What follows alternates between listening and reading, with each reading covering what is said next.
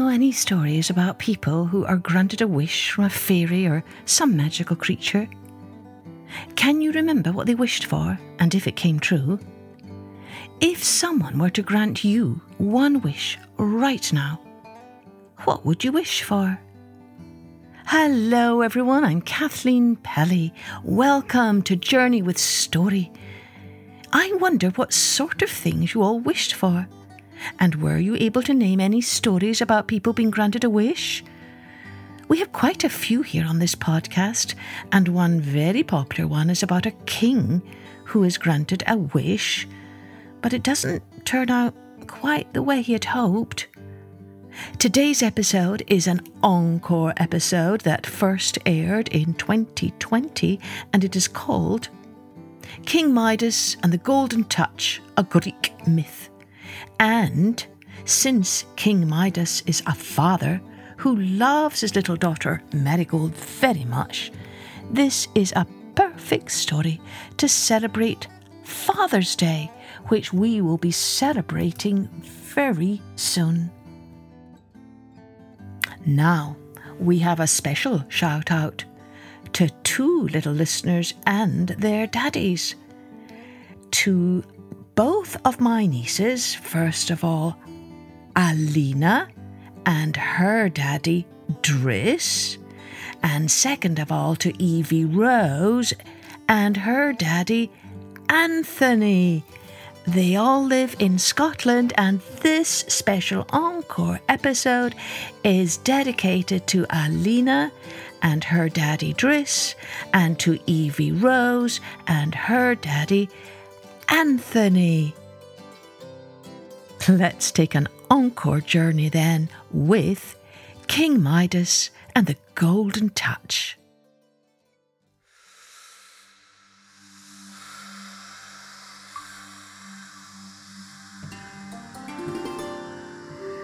Long, long ago in ancient Greece, there lived a king named Midas, who had a daughter, Marigold, whom he loved with all his heart.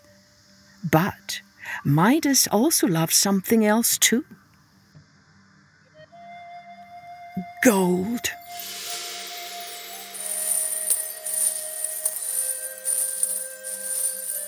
Day after day, for hours and hours at a time, Midas hid himself away in his treasure rooms, counting all his piles of gold. "Father," Marigold would say, "come outside with me and see the flowers blooming." No, child, not now. I'm too busy. Here, sweet girl, come. Look, wear this golden necklace. See how it shimmers and shines." But Marigold did not care for jewels or gold. She loved walking barefoot in her simple clothes over grassy fields. She loved the feel of the wind in her hair and the velvety softness of rose petals, the trill of bird songs, the pale pink in the sky at dusk and dawn, and the scent of wood smoke and lilacs. She often walked alone, wishing that her father would join her and learn to love the world as she did. One day, as Midas sat in his treasure room counting his gold, a man appeared before him. He did not look like any ordinary man. He wore a leopard skin around his broad bronzed shoulders, and vines were twined around his head. "Who are you?" Midas asked. "I am Dionysus, god of wine and pleasure," the stranger said. "I have come to thank you for being kind to my old teacher Silenus. The gods do not forget such kindness. I have come to grant you any wish you make." "Ah, yes," Midas said, for he remembered an old man who had appeared one night at the palace gates, and Midas had given him food and shelter, and the old man had thanked him and promised him that he would be rewarded. So now this god had come to give thanks. Midas was thrilled. "Please be seated," Midas said, "and look at my beautiful coins." Dionysus smiled weakly.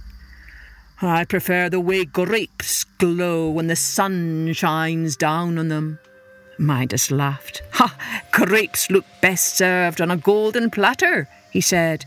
"My only wish is for gold. I wish all that I touched would turn to gold." Do you see what I mean about him making this wish for gold in a very unusual way? I wonder why he didn't just ask for more gold. Keep listening, boys and girls, and think about that. "Your wish is granted," Dionysus said with a frown on his face, and he disappeared as quickly as he'd appeared. Just then Midas heard the bell calling him to eat. He turned to leave the room, but as he touched the door, he gasped, for it had turned to gold. He touched his robe, and it too turned to gold. He looked down, and he saw that his leather sandals were pure gold. He walked through the hallways, touching everything he passed. The columns turned to gold, as did the floor beneath his feet, and by the time he reached the table, he was brimming with excitement. "Marigold!" he cried. "I am the happiest man in the world!" "But, Father," Marigold said, "your robe is stiff." "Solid gold!" Midas cried. "The gods have granted me the golden touch." "Look at your chair, Father," Marigold cried. Sure enough, it was gold, and his napkin turned to gold with his touch. "We are the luckiest people in all the world," he said, reaching for a piece of bread. But, to his horror, the bread had turned to gold.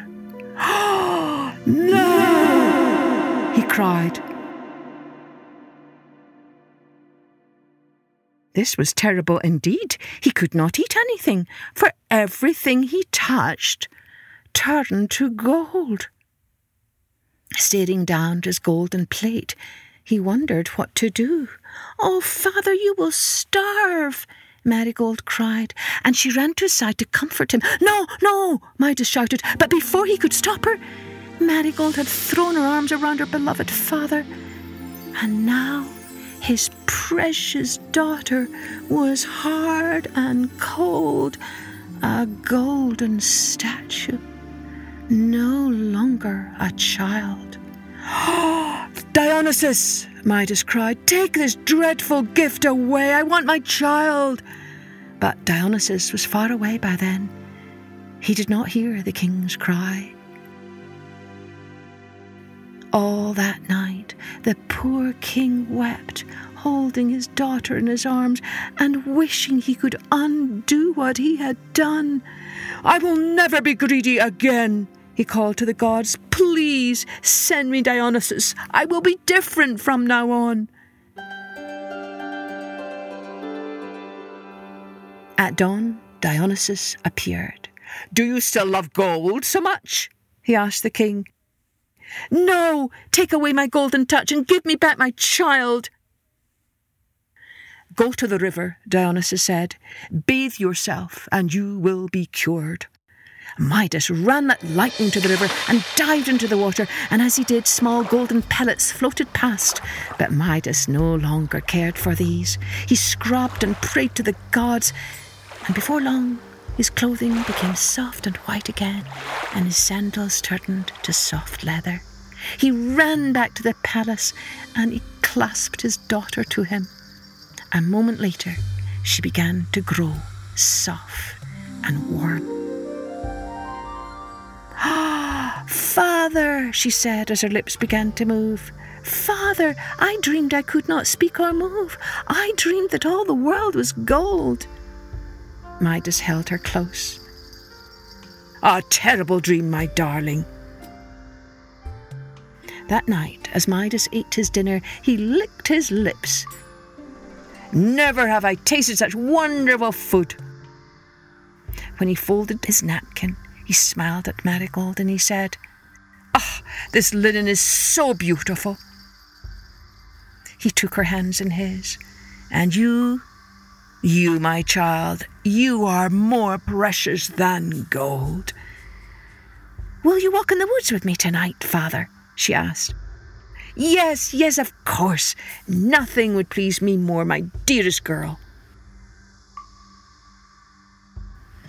That evening King Midas walked into the woods hand in hand with his precious child, and he found more happiness there than he had ever known. From that day forward, Midas understood what real treasures were.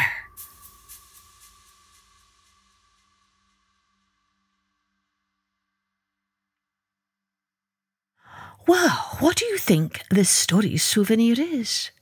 What little glimmer of truth about what it means to be human lingers with you after hearing this story? I think for many of us it is the same as most stories about wishes, and that is, be careful what you wish for.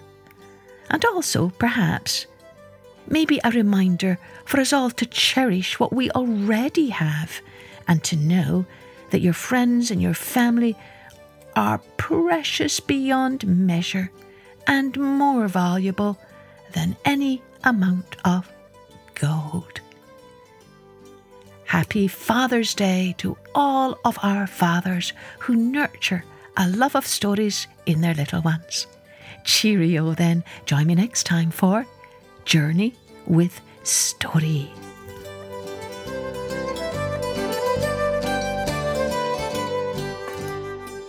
Music and post-production was by Colette Jonas.